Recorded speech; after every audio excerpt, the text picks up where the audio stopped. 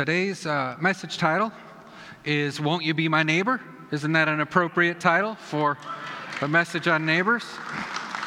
So I hope you all will be my neighbor. Maybe as we see what God's Word has to say about this, we might be a little challenged to say, I don't know if I can do that or not, but with the Holy Spirit's help, we certainly can. So I have a question. Don't raise your hand. I'm just going to do kind of an internal heart poll here. On a scale maybe of 1 to 10, how strong do you think your relationships are with your neighbors? And you might be asking, well, Pastor James, what do you mean? Like my next door neighbor where I live? And I'd say that's a good start. That's a good, concept of who your neighbor is. But before we rate how we're doing on this, and before we evaluate that, maybe we should see what the benchmark of success is. Do you think that'd be a good idea? Isn't it good to know the benchmark for how we're doing well? And we should find out what God's Word has to say about who our neighbor really is. It might surprise some of you. So today we're going to talk about how to relate to our neighbors based on what God's Word has to say about it. Can we agree that's a good place to start? All right. So if you're like me at all, you've probably been asked to help somebody move. Maybe it's a close friend or a family member. And I think there's something about that fact that we love those people and we care for them that blinds us to the fact that we're about to get involved in something that isn't the most pleasant experience. How many of you realize that? They say your true friends will help you move, right? So you agree to this, we've done this, we've agreed to this, and we say, how long can this take? Maybe an hour or two tops, pack a few boxes, throw a couch on the moving van, grab a slice of pizza, and we're out of there. That is not what takes place. You show up to the house, you realize, wait, they haven't packed anything. There is stuff everywhere. It's a complete mess. And by the end of the day, 8 hours later, you're pulling out of the driveway and they're like, hey, okay, thanks so much. Should be maybe 1 or 2 more days and we'll be good. And all of a sudden, I look at Christine and go, oh, remember that thing we had tomorrow? Wasn't that tomorrow? There was a thing we had, right? That was on the calendar. So it's been great helping you, but, God bless you and find someone else. That's kind of the heart, right? And over time, we learn that there's people in our lives that are going to demand more of us than we're willing to give. So we start learning to compartmentalize maybe who we're available for and who we're conveniently not available for. If we're honest, it's way too easy for us to start measuring out those little spots of time in our lives to do just enough good so that we feel good about ourselves. And in today's culture, there's this prevailing doctrine of self-care that, while well-intended, can lead to a very unbiblical version of life stewardship. There's this mindset that says, I'll do me, I'll take care of me, I have to take care of me and mine first, and then whatever's left over, I'll give to you. And this can take us down a road where we lead a life completely devoid of the concept of sacrificial love. And it's sacrificial love that is at the heart of what Jesus taught us when it comes to relating to our neighbor. So I want to look in Scripture today. We're going to look at a man who thought he was excelling in his faith. He may have given himself a 10 out of 10 on the scale of loving his neighbor. And in his walk with the Lord and in his community, we're going to look at the question that he posed to Jesus and the answer Jesus gave him. Now, this man obviously was a faithful worshiper, and according to Scripture, he was an expert at the law. So let's go over into the Gospel of Luke, chapter 10. On one occasion, an expert in the law stood up to test Jesus. Teacher, he said, what must I do to inherit eternal life? What is written in the law, he replied. How do you read it? He answered, love the Lord your God with all your heart and with all your soul and with all your strength and with all your mind, and love your neighbor as yourself. You've answered correctly, Jesus replied. Do this and you will live. But he wanted to justify himself, so he asked Jesus, and who is my neighbor? So before we continue with Jesus' answer, we're going to look at where this man who was an expert in the law got his position from, what the law actually said was his neighbor. And that's over in Leviticus 19, verse 18. And it says this, do not seek revenge or bear a grudge against anyone among, look at this phrase, your people. but love your neighbor as yourself. I am the Lord. In other words, this man was saying, I really don't have to go out of my way to help anyone besides my people, right, Jesus? Like, I've done everything. I love you, I worship you, and I demonstrate that I'm loyal to my people, my kind of people, the people who think like I do, the people who worship the way I do. And so let's look at what Jesus says. Just so often with his responses to us, he doesn't give us necessarily, here's the answer, but he tells us a story and says, in that story, you're going to find the answer. You're going to find yourself, you're going to search your heart, and you're going to come to the conclusion of what God's word is requiring of you. So let's go. Luke 10, verse 30. In reply, Jesus said, a man was going down from Jerusalem to Jericho when he was attacked by robbers. They stripped him of his clothes, beat him, and went away, leaving him half dead. A priest happened to be going down the same road, and when he saw the man, he passed by on the other side. So too a Levite, when he came to the place and saw him, passed by on the other side. But a Samaritan, as he traveled, came where the man was, and when he saw him, he took pity on him. He went to him, bandaged his wounds, pouring on oil and wine. Then he put the man on his own donkey, brought him to an inn, and took care of him. The next day he took out 2 denarii and gave them to the innkeeper. Look after him, he said, and when I return, I will reimburse you for any extra expense you may have. Which of these 3 do you think was a neighbor to the man who fell into the hands of robbers? The expert in the law replied, the one who had mercy on him. And Jesus told him, go and do likewise. I want us to think about this, and I know maybe many of us who have been in church a long time have heard this story, but I want us to maybe contemporize the setting and try to put ourselves in the situation as to what exactly this was like. I want you to imagine the worst inner city conditions. This is what I come up with to kind of compare it. The worst inner city conditions in the middle of the night.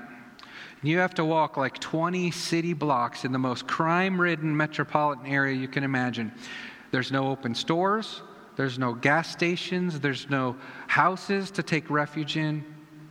This is what the road from Jerusalem to Jericho was like. And now imagine being attacked, robbed, brutally beaten, and left for dead.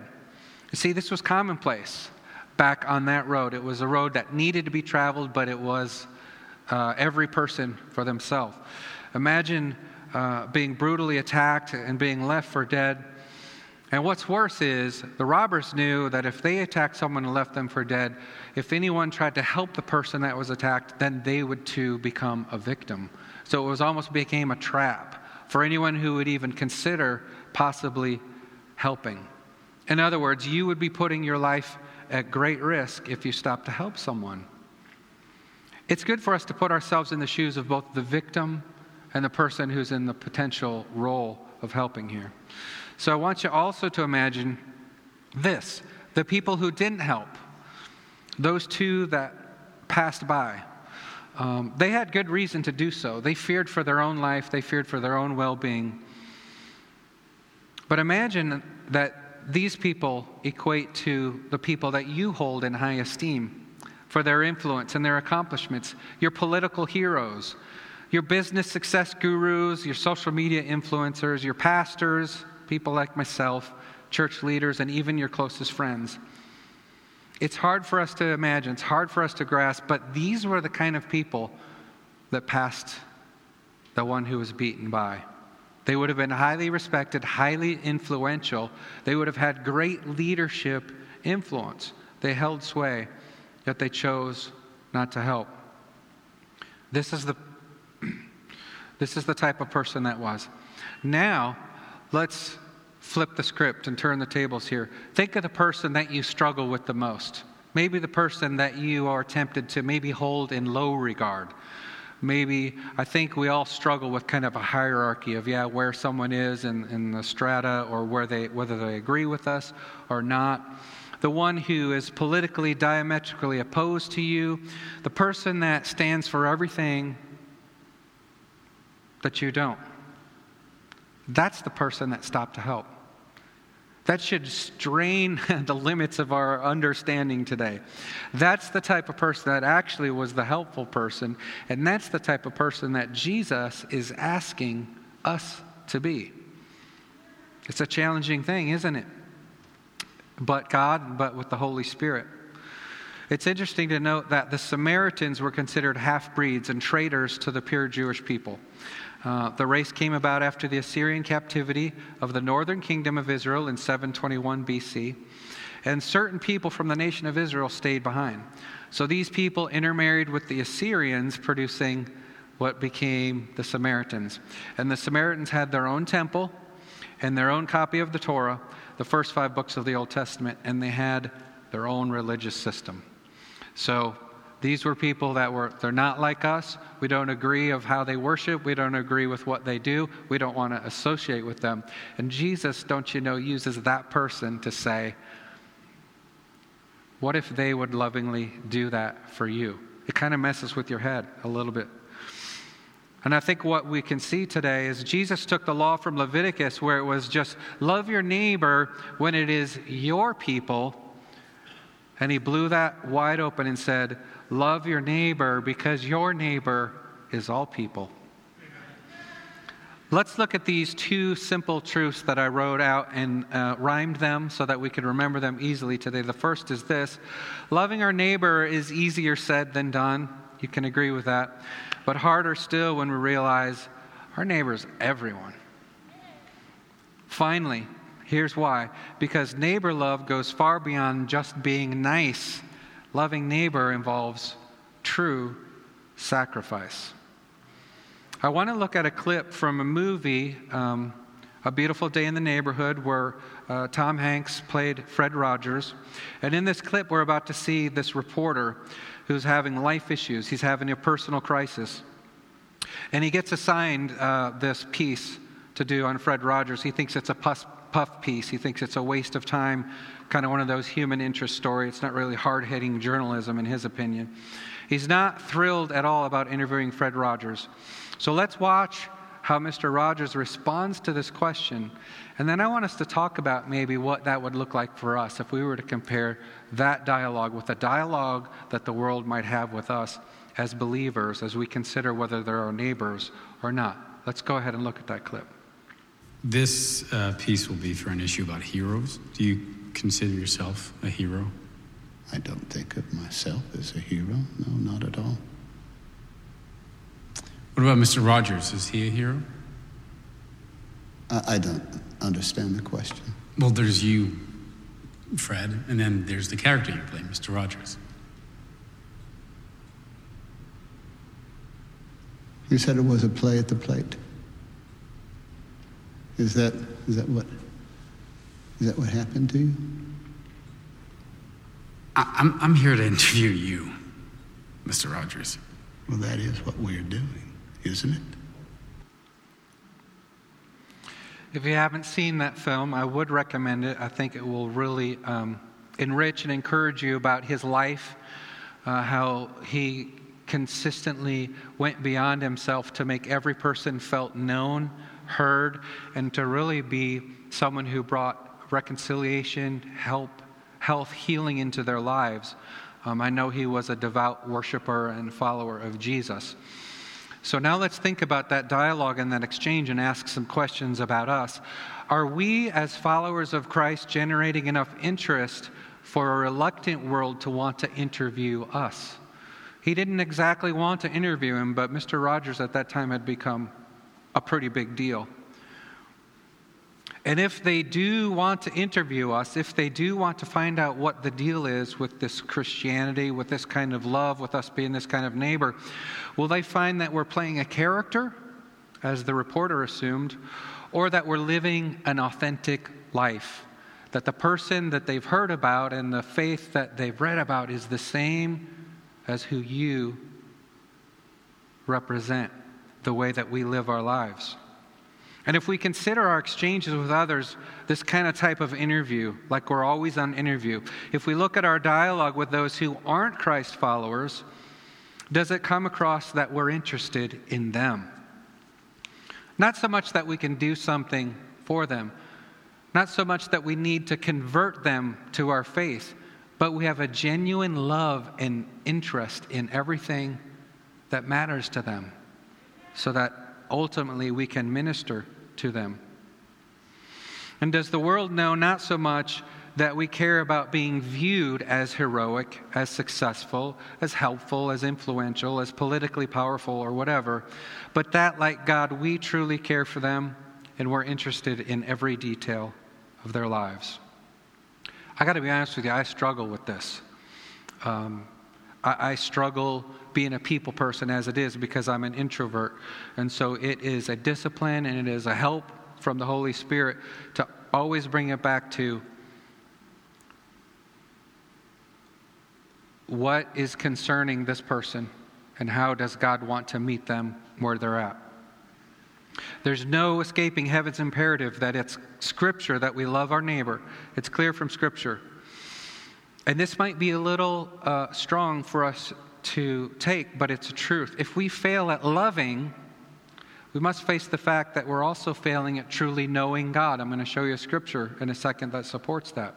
If we fail at loving, we have to admit we're failing at knowing God. And if we aren't really knowing God, if we don't have a relationship with Him that's based on love, how many of our other assumptions about that God and the pursuits we follow as a result are far from His heart? That really crystallizes it down to the simplicity of the gospel, doesn't it? It's not about all the attractions and the attachments. 1 John 4:8 says this, "Whoever does not love does not know God, because God is love." John 13:34, "A new command I give you, love one another as I have loved you, so you must love one another. By this everyone will know that you are my disciples, if you love one another." We are going to be engaging in a series after this on discipleship, on what it means to be a follower of Christ. And I want to tell you that this is a huge benchmark. This is a huge indicator of whether we're following Him. The world will know if we're following Him by how we love. So some of us might think, well, maybe He's talking in that context just about Christ followers, or maybe that was just to His disciples at the time. But I have a question for you. Did Jesus die only for those who already are following Him? Did He lay down His life and demonstrate sacrificial love for just the already churched, or the unchurched, or the yet-to-be followers of Christ? Let's look at what John 15, verse 12 says about this. "This is my commandment, that you love one another as I have loved you. Greater love has no one than this, than to lay down one's life for his friends." Did the Samaritan put his life at risk to reach out? Matthew 5:43, Jesus leaves no wiggle room. If we've found a loophole at all, this one says there's no room whatsoever. He says, "You've heard it, that it was said, you shall love your neighbor and hate your enemy. But I say to you, love your enemies. Bless those who curse you. Do good to those who hate you, and pray for those who spitefully use you and persecute you, that you may be sons of your Father in heaven. For He makes the sun rise on the evil and on the good, and sends rain on the just and the unjust." So I want to review these two simple truths today. This is a simple and clear message. Is it easy to live? No. But God can help us. Let's look at these truths again. Loving our neighbor is easier said than done, but harder still when we realize our neighbor is everyone. Because neighbor love goes far beyond just being nice. Loving neighbor involves sacrifice. So Jesus said, let's go and do likewise. I have 3 simple next steps for us to consider today. How many of you do truly want to grow in the things that God has asked us to? I do. I want to continue on that road to discipleship, that road of maturity in the Lord and sanctification. And it's good for us to revisit and review and say, where do we go from here?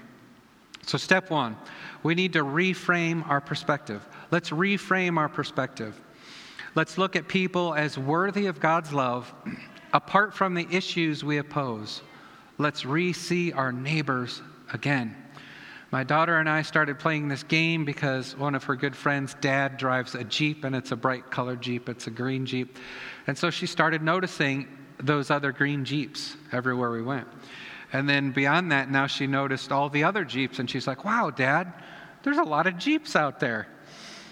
Isn't it interesting when you all of a sudden reframe what you're looking for, you see more of it? What if we reframed our perspective? We started seeing there's a neighbor, there's a neighbor, there's a neighbor. Not someone who disagrees with me, not someone who's struggling with their sexual identity, not someone who looks a little rough around the edges. No, there's a neighbor. There's a neighbor. There's someone to love. There's someone to reach. So let's reframe our perspective. See, we can't feel superior to anyone and still move towards them in unconditional love. And George, isn't it interesting? We just had that conversation right before this. I was thinking, wait till George hears my message. We have to strip off every title, every negative connotation, every label and category, and see our fellow humanity simply as neighbor. We're all God's creation, and we're all loved by God. The second thing, after we reframe our perspective, let's reevaluate our priorities. Let's learn how to push back against darkness while not pushing away people. See, while being vigilant and aware of biblical worldview issues that are impacting our civil liberties and freedoms as Christians in a postmodern world, let's not let our pursuit of righteousness build a barrier against an expression of authentic love for neighbor. If you thought that was a mouthful, the notes are online, and I would always encourage you to get the notes, because the way I process things, it's usually better in writing than I can say them. So you might want to go back and look through this and get those notes. Maybe some goals we should set would be to build bridges back that have been burned. A lot of times when we make known who we're for, we tell someone who doesn't quite know us that we're against them. You hearing my heart there? So be careful how you blindly make known what you're for until you're able to reach someone, so that that's not a barrier. And then after we reframe our perspective and we reevaluate our priorities, let's refresh our commitment today. Let's find repentance and make a place of consecration to the Lord as lovers on assignment. Did you know we're called to be lovers? We're pretty good at fighting. We're pretty good at making our case. We're really educated. We're really well informed. We don't lack information. We lack the ability to love. And we need to go back to the one who can give us that ability to be a lover, to live a spirit-filled life. So let's refresh our commitment. Let's find repentance and consecration to the Lord as lovers on assignment. What does it look like if we as Christ followers make a fresh commitment to love first, to see the kingdom of His love and live from that place? Keep the prayer pressure on against darkness, but pursue boldly and with wisdom and grace those in need of rescue in a dark world. Listen, can I encourage you with this? Sometimes it's a long game. It's not an instant thing. And someone else I was talking to out there was sharing how it's frustrating because I don't feel like I'm making a difference, or I don't feel like they're really being affected by me. You just watch what the Lord does. You just let Him do what He's going to do. And even if it's a season where you're just sowing love and you don't see a change, trust God. Maybe in the next season of someone else they're exposed to, they'll suddenly be radically transformed, born again, translated from the kingdom of darkness to the kingdom of light. Can we just pray and ask the Lord for help in this before we close today? You don't have to repeat after me, but I'm going to pray a prayer that if we can just agree under heaven, then we'll go out here and we'll learn to be lovers and look to who our neighbor should be today. So let's do that. Dear Heavenly Father, we don't know how to love like this, but with You, all things are possible. God, we're asking You to empower us to walk the impossible road of agape love towards our neighbor and to all the world. Forgive us where we've fallen short. And Lord, we struggle sometimes to love ourselves. We struggle to see the value you've placed in us as your beloved. So help us to feel and know truly that we're loved by you, so that we can take that same kind of love into the world, and we can love our neighbor as ourselves. And again today, Lord, we refresh the commitment. We choose to confess you as Lord and Savior of our life. We've decided to follow you, to obey your commands, and to live out the Great Commission to make disciples of Christ in all the world, starting with my world. In Jesus' name, amen. I got a question. Won't you be my neighbor? I'll be your neighbor.